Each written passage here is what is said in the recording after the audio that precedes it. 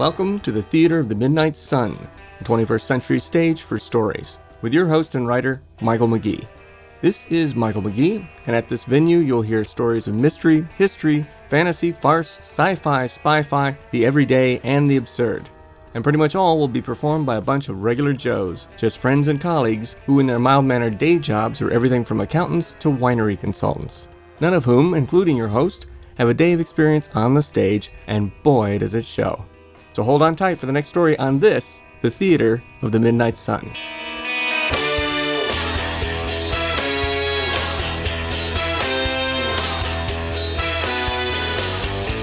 Petey, Sergeant T, and Nab drive into the outskirts of Baltimore to follow a lead that seems to connect two bizarre yet seemingly unrelated cases in Episode 3 of Bluebirds and Dead Canaries.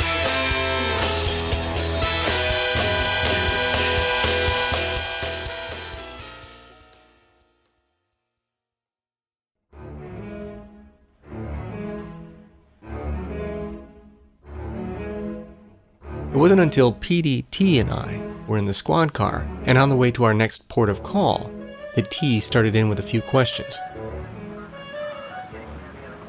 Nab, back at Ham's place, why'd you ask if we'd been watching the house? Some things were missing inside. Missing? How could you tell? Ham was what, 76, 77? Yeah, so? And there was no prescription medication? No vials of pills in the medicine chest? Nothing at all, even on the nightstand? You're right. Nothing for the Addisons and no painkillers either? Even after this painful hip replacement you told me about? Either Ham had suddenly become the healthiest senior citizen on God's green earth, or somebody else beat us to his medicine cabinet. So you think he was taking something that caused him to go nuts? I don't know.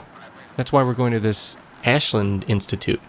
The name was scribbled on one of the forms I found at Ham's place. Keep in mind, our young man Megan had his own medical history too. The antidepressants, remember? It's a good bet someone was ordering them for him. And you think it might be the same place?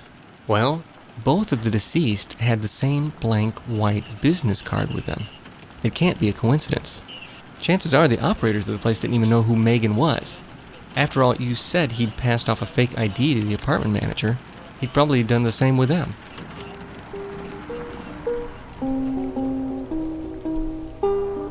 Outside, it had started raining. Enough drops beating on our windshield for T to start the sonic wipers. 20 minutes later, after leaving the city and its buildings behind, and rambling into the countryside and a hilly area with trees, we pulled up in front of the Ashland Institute.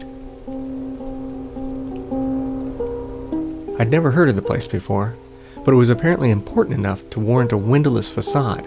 Its outside's a dark blue, like the Chesapeake Bay that lay just beyond it, as if the building itself were meant to melt into the background, like corporate camouflage. According to a sign posted in the parking lot out front, the building housed an outpatient clinic in back. In fact, there was no one in the front anyway, while its outer lights dimmed.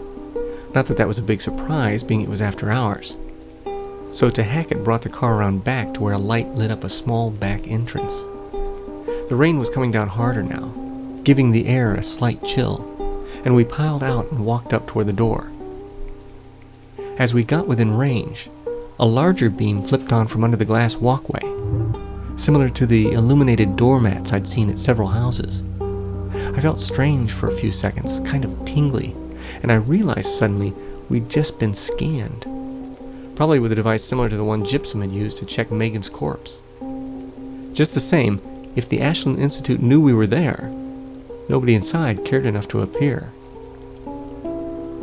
Some lighted buttons formed a small column next to the door, with a slot beside them like the kind you see for withdrawals at some of those old bank machines. Petey tried the door, but it was locked, so T pushed the top button on the lighted column, which had speaker vents next to it. Yes? Police. Oh, wait a moment, please. I'll send somebody to the door. We'll be here. Minutes later, a woman appeared, a big blonde bear of a gal, a couple inches taller than Hackett, who was a head taller than me to begin with. Her eyes were bright yet soft. She wore a white lab coat, but carried herself more like an administrator than a lab technician. She smiled sweetly through the glass door, her hair fluffed up and feathered back, a pair of modest earrings in place. Can I help you, gentlemen? To Hackett didn't say anything, forcing her to open the door instead. She didn't seem to mind, a pleasant smile on her. Baltimore PD. I'm Officer to Hackett. We're here to ask some questions. Mind if we come in? Oh, I'm sorry. Given her demeanor in the now pouring rain, I half expected her to offer us cups of hot chocolate and a place to warm our feet by the fire. Instead, she said, I'm afraid you'll need a warrant for that. Have a pleasant night, officers. And she closed the door just as gently as before, walking off and not looking back. And that was that. I blinked a bit, amazed it had taken all of 20 seconds for us to essentially be tossed out on our asses. I almost laughed.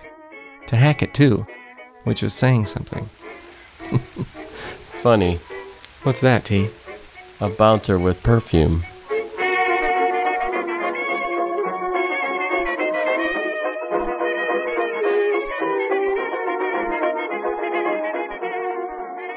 The next night, while To Hackett worked on getting a warrant for the Ashland Institute, I had dinner with Petey and my sister Elle at their place in Idlewood.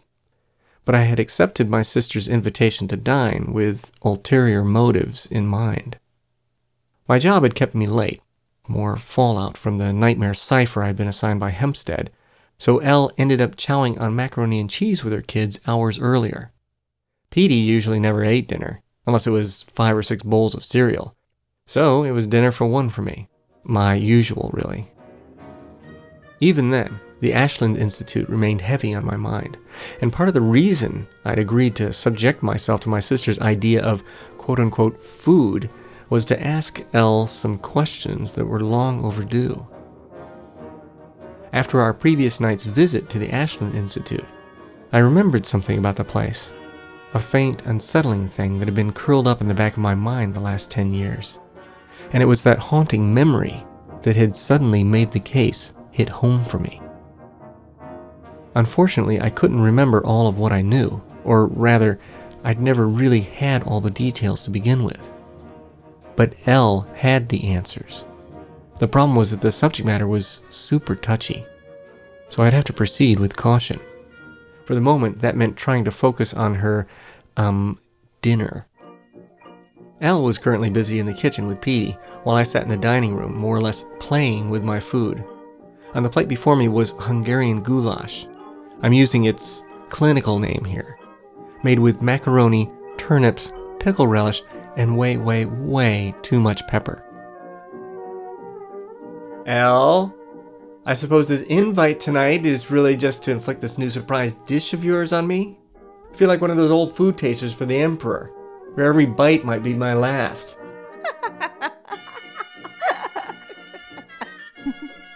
Elle always seemed to be laughing. In truth, she had an abundance of virtues.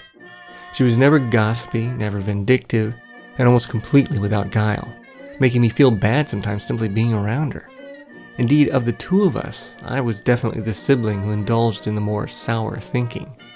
The grumbler, as she called me. With her Myrniloid eyes and Cleopatra-like coif of black hair, Elle was also pretty much fearless, except for when it came to one thing. Needles. She hated shots, absolutely hated them. I remember this once when I had accidentally cut her with a rusty paint can lid I'd been pretending was a frisbee. We'd had to go to the hospital to get her a tetanus shot. She was all of 8 and she screamed bloody murder, and they hadn't even given her the shot yet. But still it just went on and on, this pathetic ear-splitting yowl for a quarter of an hour. I finally just couldn't take it anymore and told my mom I'd wait out in the hall. I ended up walking all the way over to the other side of the hospital, and I could still hear her screaming. It took another 20 minutes before they finally got the syringe into her, and afterward the nurse came up to my mom and sweetly told her that the hospital never wanted to see Elle again. As her brother, back then I kind of seconded that opinion most times, but thank heavens she, and me too, hadn't had to go through the various rounds of inoculations that kids had had to go through in ages past. For the last 50 years, modern medicine had been able to impress children with inoculations while still in the womb.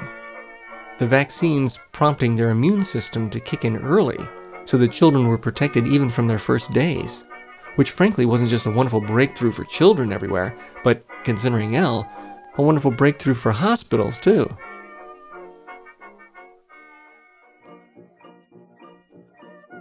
I heard some giggling and a couple of playful smacks out in the kitchen, a few of them of the smoochy kind.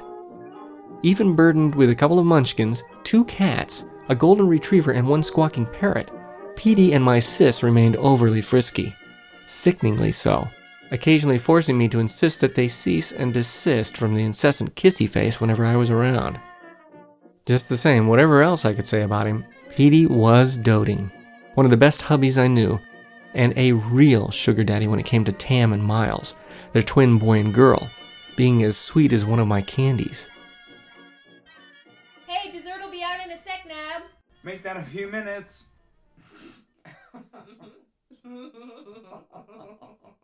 Oh, brother. Hey, curb the hormones, will ya? And Petey, get your butt in here. I need to talk to you. It took another half minute, but Petey finally emerged, plopping down in the chair beside me. Nab, your sis is still hot to trot. I swear, it's like she can't never get enough, especially in the sack. Man, she wears me out most times. Petey, that's my sister you're talking about? It's hard enough keeping her food down without the blue commentary, okay? Why don't you just start talking about my mom and one of her old boyfriends knocking it out of the park? Well, your mom was pretty hot back when we were all at college together. Me and the guys used to love it whenever she dropped by the dorm. Okay, dinner over. What, lost your appetite, Nab? Yeah, and Petey's gonna lose a couple of teeth. Before I could start in with some real questions for Petey, which would hopefully raise Elle's interest enough that I could ask her the questions I needed to, the phone rang. Elle picked it up, and after a quick exchange, handed it off to Petey. I could already tell it was to Hackett, and by the time Petey hung up, it was obvious T had more bad news. Let me guess, Petey. Sarge can't get a warrant. No kidding. He was completely stonewalled. The judge says his hands are tied, but T didn't get the feeling the guy was pushing too hard, so he's gonna try another way. But he's not too hopeful on that score either, is he? No. There was something else, too. Something's wrong, Nab. Don't know what it is, but T didn't exactly sound right. Like he's on the hot seat from going after the warrant? Yeah, maybe worse. I don't know. Worse? We had apparently touched a nerve. It just meant that my little one-on-one with Elle was even more important now. Whether she liked it or not, I needed some info about an old family mystery, one that had been taboo for over a decade with us. Just then, Tam and Miles came running in from the living room, the family's golden retriever at their heels. The dog, named Spotty, due to his incidents with the carpet, was wagging his tail so happily that tiny little dog hairs were soon drifting about on the air currents around me, some undoubtedly scheduled to make landfall in my food. Yet further reason for me not to finish my meal. The kids started bartering for TV privileges. Apparently homework was in the way, but Elle laid down the law, being a stickler about studies. She was a teacher herself, of underprivileged inner-city kids, and knew firsthand just how important a good education was, as did I. In a minor compromise, Elle gave Tam and Miles each a handful of cookies from a box with an all-too-familiar red triangle on it. For ages now, ballparks, schools, museums, auditoriums, and whatnot had changed their names to reflect their chief corporate endorsements, whether it was Bank One Ballpark in Arizona or the AT&T Concert Hall in San Francisco. Following suit, several smaller cities across the nation, those that had been struggling financially, had signed deals with various corporations to change their names as well, in lieu of annual funding. Thus, Prairie Hall, Nebraska was renamed Exxon, Nebraska. Summersville, Tennessee became IBM. Jasmine, Alabama turned into R.J. Reynolds. Lincoln County, Montana became Procter & Gamble. The same incentives were offered to families, those who were too poor to afford real homes, good schools, decent clothes. If they had a child and wanted the same opportunities for their children as those of the middle class, they could name their child after a corporation that offered monetary support in exchange. In turn, their families could rise up out of the urban ghettos, their children escape the violence and the drugs, actually go to college, not live their lives in debt and squalor. Part of the deal, though, was that the child's grade point average had to remain above a certain level, and that they had to live as exemplary a life as possible, since their name was a company trademark. Participation in school clubs and community service groups was a given for the individual, part of the quote-unquote best foot forward idea that the companies drummed into the children. If the grade points slipped below a certain level, or if the youths engaged in any criminal or juvie activity, their corporate sponsor could pull the funding, withdrawing their name in a nanosecond, and perhaps sue for breach of contract. And so Nabisco had funded my upbringing. Lockheed had sponsored L, or the single letter L as her nickname really was, short for her aerospace engineering moniker. Legally, we'd never really had last names. Mine was a series of numbers, 67125. L's was another, reflecting the order in which so many others had been assigned the same names before us. We'd been told names like ours were really no different than, say, the millions of Roberts out there, the countless Susans. Nevertheless, it still felt like I'd been a walking sandwich board my entire life, a living, breathing ad. Whatever else I could say about it, it had given me a better life. It had allowed me the chance to more fully reach my potential. Tam and Miles still looked unhappy about the TV negotiations, but the momentary distraction of the cookies appeased them a bit, and after devouring a few, they ran off with the remaining treats to bury themselves in their books. Goodbye. Once you guys are done with your homework, then you can turn on the old Vic, okay? Hallelujah. Yes. L, the Victory Network? You're gonna let them watch that crap? It's not so bad. Really? Nabby, honey, I don't much like it either. But if it means they'll finish their homework, they get their choice of whatever they want to watch. God help us. The old Vic was perhaps the most aggravating reminder of how great my differences were with my peers. The Victory Channel was the lowest in quality of all the networks, and yet had had the highest ratings for nearly 3 decades, its numbers inching upwards every year. Little effort at all seemed to be put into the shows anymore. The writing was atrocious, the acting awful. In fact, one of its sitcoms, a rehash of 10 others before it, which included a gaggle of recycled characters like a talking horse, a wacky redhead, and a beautiful genie named Janie, had been rated number 1 the last 3 years running, and not even Einstein could have figured out why. The show's myriad fans would simply reply, "Oh, it just has a certain charm to it, full of warmth and innocence like childhood." As they say, guess there's no accounting for taste. Unfortunately for me, and so many others, society's tastes lately had not so much been on a precipitous slide as had tumbled off a cliff altogether, to the point where the Victory Channel could put on a test pattern and people would tune in. Follow the crowd, come with me, you're gonna be so proud. Don't stay behind, go where you find thousands of dreamy tango dancers. Come, my honey, come.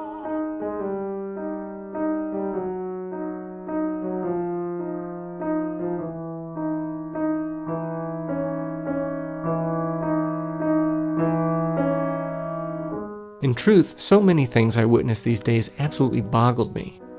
The thinking of the masses, for instance, or the things they chose to care about. Pretty much because every one of them seemed completely opposite of everything I viewed as important. All of which, in its own way, made for a lonely life for me. Or perhaps more precisely, a lonely soul. In truth, I was really an outsider by my own choosing. Folks like Petey and so many others always wanted me to be part of their group, given they enjoyed my company and admired my insights, and so they kept trying to drag me into their inner circle. And even though I liked them, loved them even, and enjoyed the companionship, I just didn't want to belong. I couldn't. Rejecting their club made me feel like a misanthrope and a total snob, but the price was just too high. After all, everything they loved I found terribly shallow. They reveled in the same idiotic shows and magazines and no-talent personalities, cared about the same worthless, beyond trivial things in life, and whenever I brought up something deeper, something more substantial, either they'd look at me like I was an alien life form, pretend to be interested a moment before changing the subject, or outright mock the things I regarded so highly. After a while, I just felt that if I had to be like so many of the people around me, and end up trying to be happy about so much that was wholly unsatisfying to the deepest core of me, I'd rather be lonely.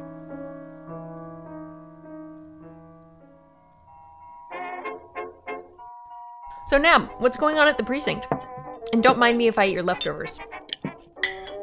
And how come you two look like you're part of some funeral procession? Hey, this goulash isn't bad. Could use more pepper though. I practically spit out my drink. To my disbelief, Elle then produced a jar of blueberry jam and glopped some on top. I hate to break it to you, Petey, but odds are your kids are never gonna make it to adulthood. Haha, I swear, you're worse than Tam and Miles. Oh well, can't make you like it. Of course, if I put caramel sauce on it, the Army, Navy, Air Force, and Marines couldn't keep you away. I scrunched up my face at her, nodding, then shook my head in disgust. Mention of the caramels prompted me to unwrap another one, on a mission to rescue my taste buds. I loved Cheryl's entire product line, of course, but it was a little disheartening to know that the company's name was like that of Haagen-Dazs. In other words, the title meant nothing, and wasn't even Italian. It was just meant to sound like a fine Italian candy. In truth, Cheryl's were plain old American sweets, from a factory in Arkansas no less, with about twice the sugar in them for about 6 times the price.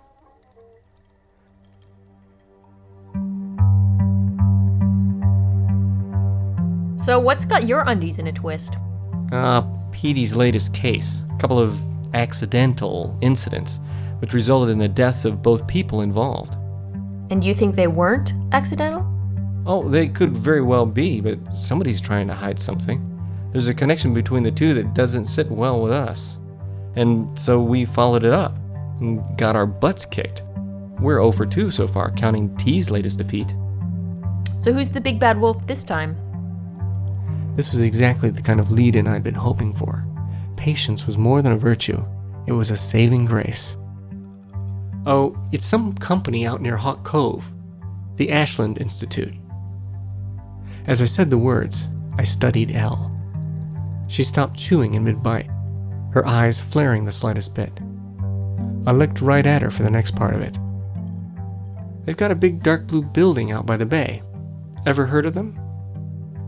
You know I have. Uh-huh. You want me to talk about Uncle Chaz, don't you? The thought had crossed my mind.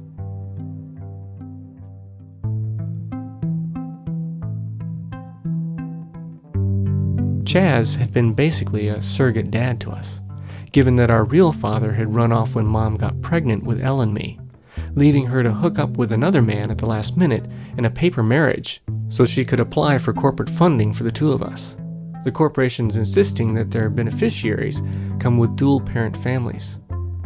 Once our paper pop got his cut, though, he split too, leaving only Mom, Elle, and me, and Uncle Chaz, Mom's slightly black sheep brother.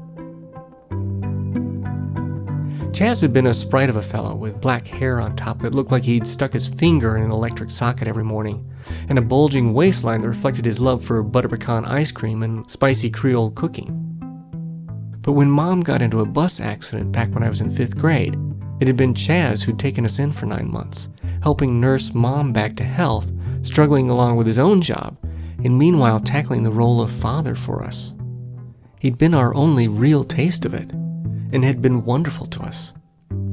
So much so that we'd sometimes secretly called him Dad when no one else was around, just to try out the sound of it on our tongues. Elle, when Chaz was dying of throat cancer, he visited Ashland, didn't he? Yeah. And they gave him some medicines. Things not yet on the market, right? Mm-hmm. Elle, I know you don't like to talk about this. Such good detecting, Nabby, honey. And so? So what? They gave him some medicines. But what happened? He had some mood swings is all. What did he do? Proposition you? That would have been a slight improvement. Meaning what? Look, he liked to cook, okay? Cook? Cook. Animals. Like around-the-house animals. He cooked his cat, or fried it would be a better word. Some batter, a skillet, you know the routine. He fried mice he found. The neighbor's hamsters, cockroaches. He trapped a skunk and ate it. Even cooked his parakeets, constantly saying, "Tastes like chicken," with this manic sort of Sweeney Todd gleam to him. Wow.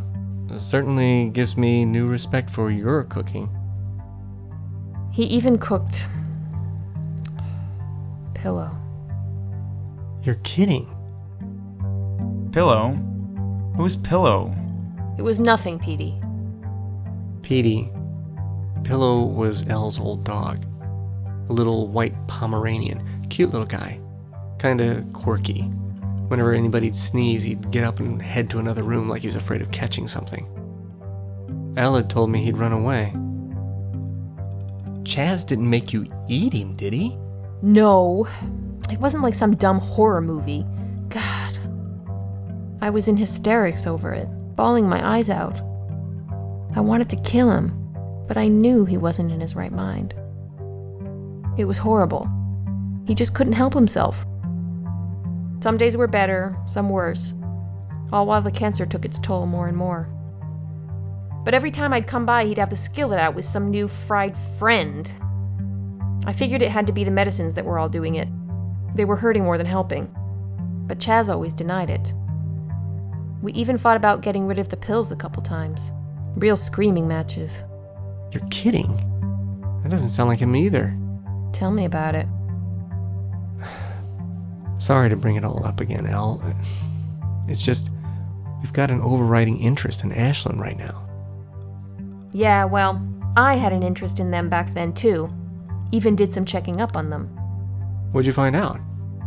Not much, unfortunately. One thing I did discover, though, was that they're associated with some PR firm. Hedison Elwhite. Ashland's one of their subsidiaries. Hedison Elwhite, what's that? Well, they're big, first off. Super big. And handle PR for some of the largest multinationals in the world. Even some minor governments.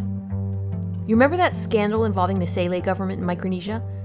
Where hundreds of children were reportedly kidnapped by the rebels they were battling there? And remember how it all turned out to be faked in the end? That it was just their way of trying to get other countries to back the Sale government in their civil war? That was the work of Hedison Elwhite. Pretty insidious bunch. And pretty slick, too. In fact, they're the same group our government goes to whenever they want to push folks like us towards a little war of their own making. Or anything else they realize will be a tough sell. Of course, Hedison Elwhite refuses to release their client list. Very, very secretive outfit. They say they're under contract to their clients not to, and that there's no legal reason to do so. After all, if lovely young ladies like myself, and cranky brothers who are picky about their cooking, knew what they were up to, their PR efforts would fall completely flat, wasting zillions of dollars, and probably having the opposite effect. All their lies and tricks turning people against their clients. Thinking of Uncle Chaz again, I'd begun steaming a little inside. Suddenly, I truly did want answers to all this, even if it put my real job on the line. Petey, I want another crack at Ashland. I say we head back there again tonight. They ain't gonna let us in. They don't need to know anything about it, Petey. What do you mean by that? Just how are you gonna get in? I think I figured out a way. And it's not exactly legal, is it? Oh, it's legal enough. Getting in anyway. Trust me, I have a feeling they'll let me in whether they like it or not. Well, Hackett ain't gonna like it. T doesn't need to know about it either, does he, Petey? No. I gotta tell T. No, you don't. Yeah, right. And what are you talking about anyway? I thought you don't like helping us much. I'm making an exception. Plus, I'm looking on the bright side of things. If Ashland's as powerful as Elle says, there's a good chance this might be the last time I do help you guys. Or help anyone with anything. No way. Hey, you're always dragging me along on your little outings. Time to return the favor. But this time, you're staying out of it, okay? I'm working solo this gig. All you have to do is drop me off. I'll call you when I'm done. You can just kick back and watch the old Vic with the kids. Elle, how come you're not saying anything? I don't know, Petey. Maybe because I want to find out what happened to Uncle Chaz, too.